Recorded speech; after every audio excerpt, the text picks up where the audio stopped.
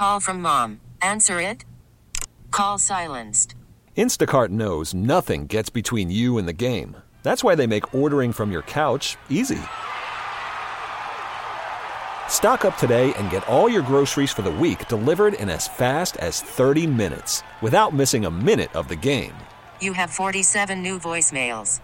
Download the app to get free delivery on your first 3 orders while supplies last. Minimum $10 per order. Additional terms apply. We get it. Attention spans just aren't what they used to be. Heads in social media and eyes on Netflix. But what do people do with their ears?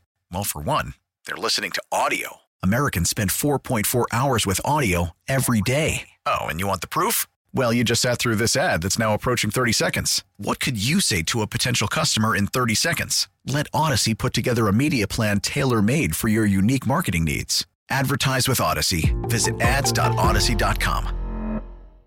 All right, JJ, we are certainly not at all lacking topics to discuss. I guess let's first start with the most topical, the most newsworthy, the most recent, and that is that the Major League Baseball Players Association rejects the league's proposal for the 2020 draft. But before we do that, let's get some background, some color on that, going back to the March proposal, the March agreement. So I mean, a normal year we've had for the last. Really, for the 21st century, the draft has been, 40 rounds. It used to be as many rounds as you wanted to do, but it's been 40 rounds for quite a while.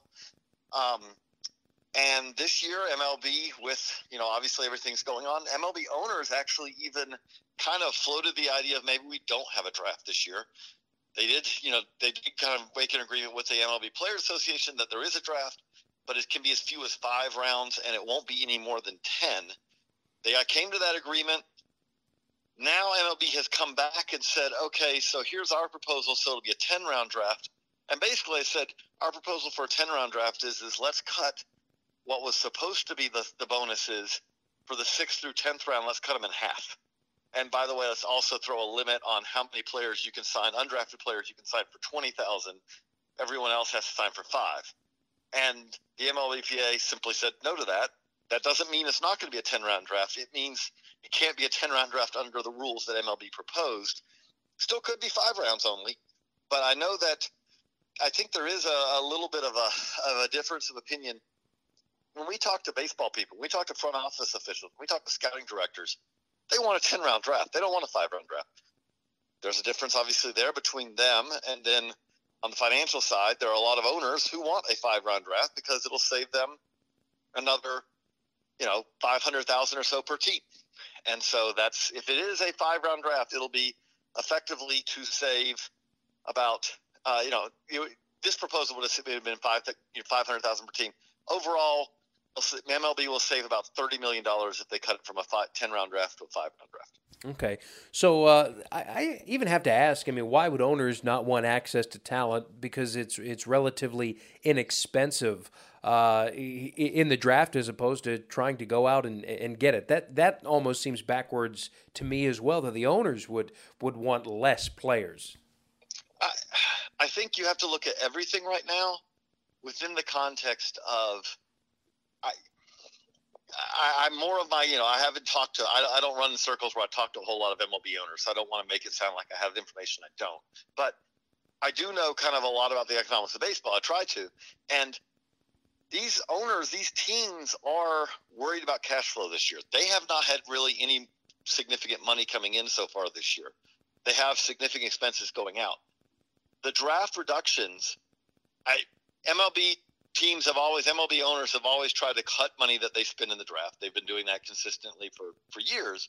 But in a situation like this, they already have deferments, by the way, on these bonuses. The number 1 pick this year will get $100,000 this year, and then get the rest of their bonus in installments next year and the year after. So they've already cut more money out of what they'll spend in the draft this year, this calendar year, than they have spent on sending to the MLB players so far for their salaries, for the part where they're getting salaries even though they're not playing games.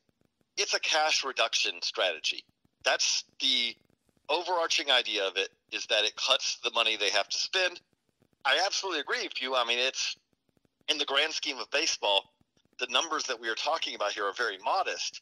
And the other reality of it is I think it's also very fair to say is that from a player's perspective, this is going to be much more significant to them than it is to the teams, because you are going to have players who in a normal year would have signed a $300,000 contract, and now they may go undrafted, or at the best they're getting offered $50,000, $75,000, $100,000 maybe, and that kind of money at the individual level is a massively different. But especially if a guy goes undrafted and all of a sudden he's maxing out at $20,000, which in past years he could have gotten $125,000.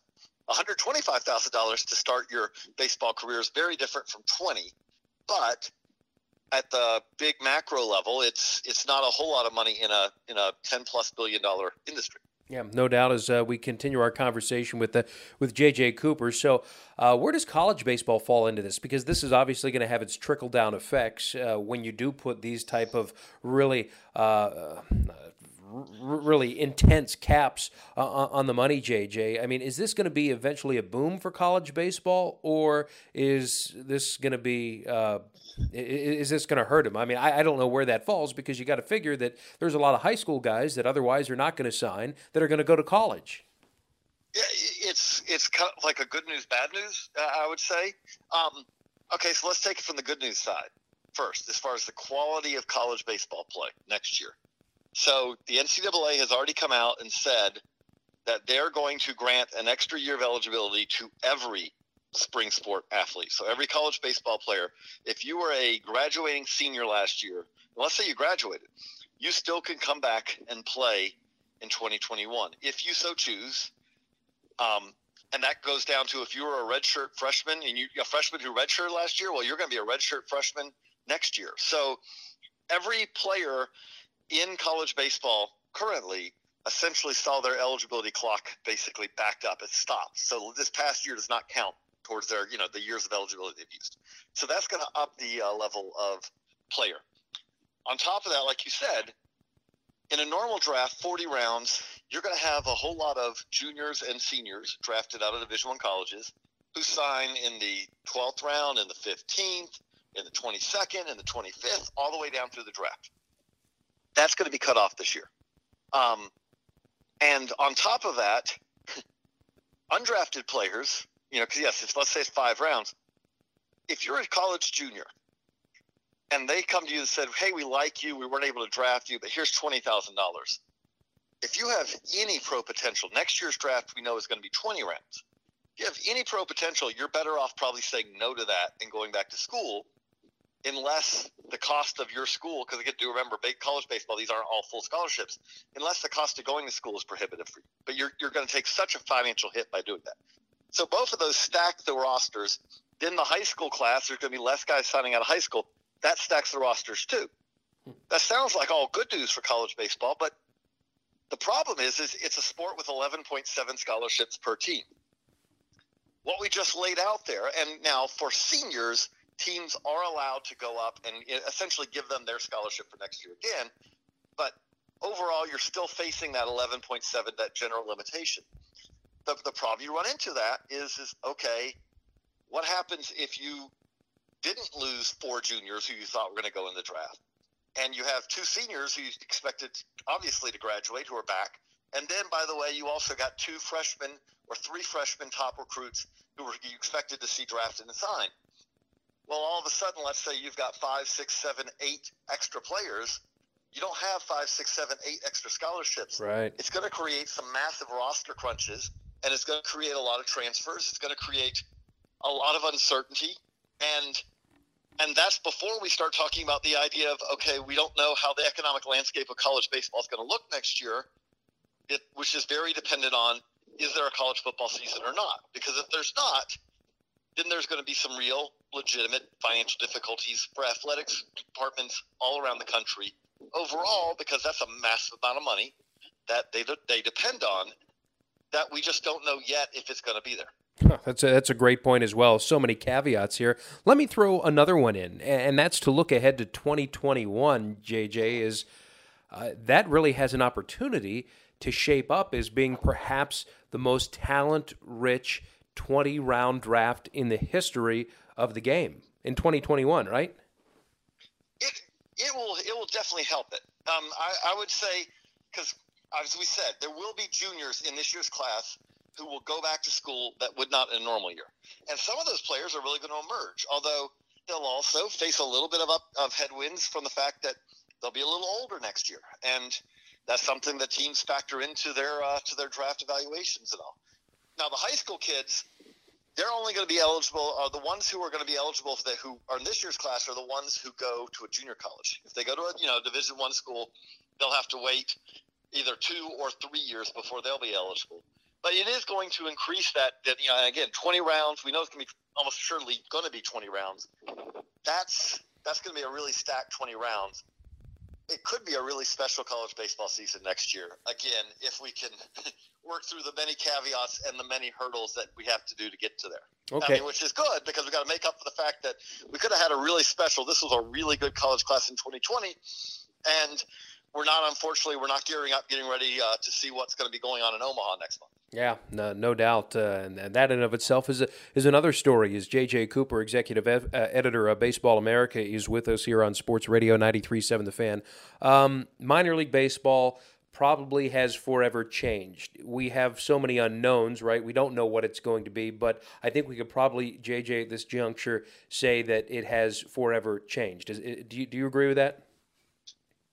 It's undoubtedly changed no matter what happens here going forward, just because we've never seen something like this. The closest thing we have seen in minor league baseball to this is 1918.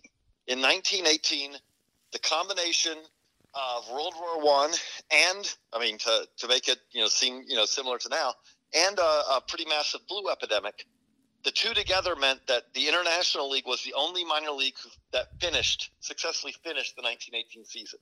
Everyone else had to call it early. We're sitting right now, it's May, and not only is no one playing baseball right now, but we have no plan currently to play baseball. Everything you hear about at the MLB level is largely focused on the idea of playing fanless games, at least in the near term. That's not going to work at the minor league level. You can't find a minor league owner who is excited by the idea of playing games in front of no fans. They don't have TV revenue of any real significance. They lose money on every game of that. They still have to pay for travel, and that on top of that, you have the MLB teams. So the MLB teams who are trying to plan a kind of a bubble type situation for their MLB players. It's very different to say we're going to put our AA team on a bus and have them go from Altoona to Akron, and then after Akron they'll drive up to Erie and they'll come back. There's a lot of hurdles to play minor league baseball this year. And if you don't play minor league baseball this year, that's a massive economic disruption for these teams, because these teams are they still have expenses, even though the income has effectively been cut almost to zero for many of these teams. So it's going to be very difficult that way. And that's before we even get to the fact that there is a massive PBA negotiation going on right now, professional baseball agreement.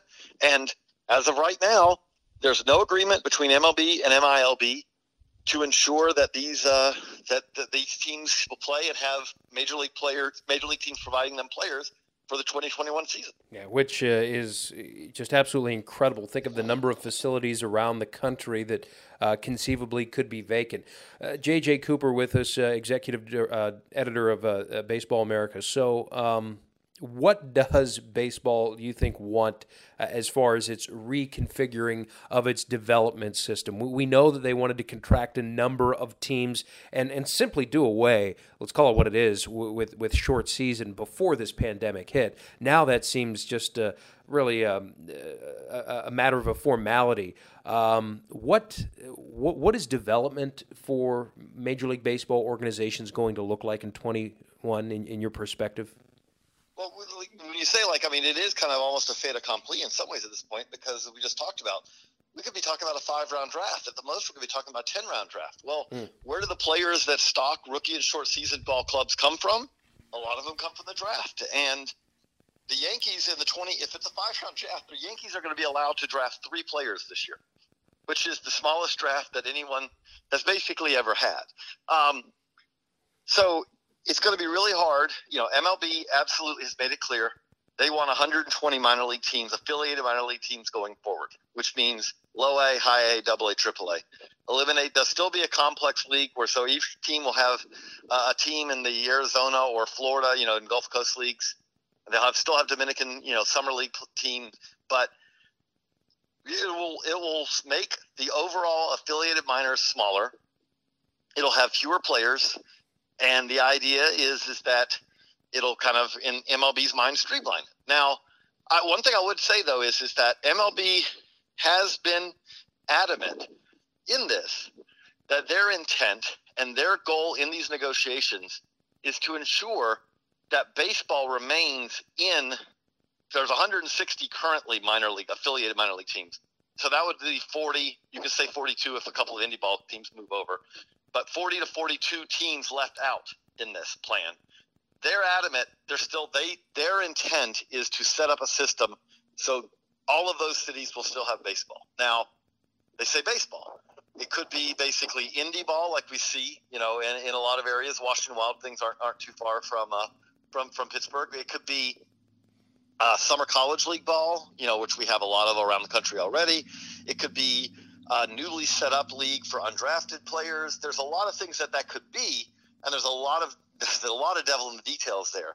But it is something where MLB's plan is to take affiliated ball out of it and replace that with something which really, let's just be fair, at a lower level of baseball in some ways. Yeah, no doubt. It's going to be fascinating. The landscape certainly has forever changed, regardless of really what happens with this pandemic. It was likely going to change, even if COVID-19 ever did creep its way here to the States. JJ, appreciate it. Great stuff as always. What are you working on at Baseball America, if you don't mind?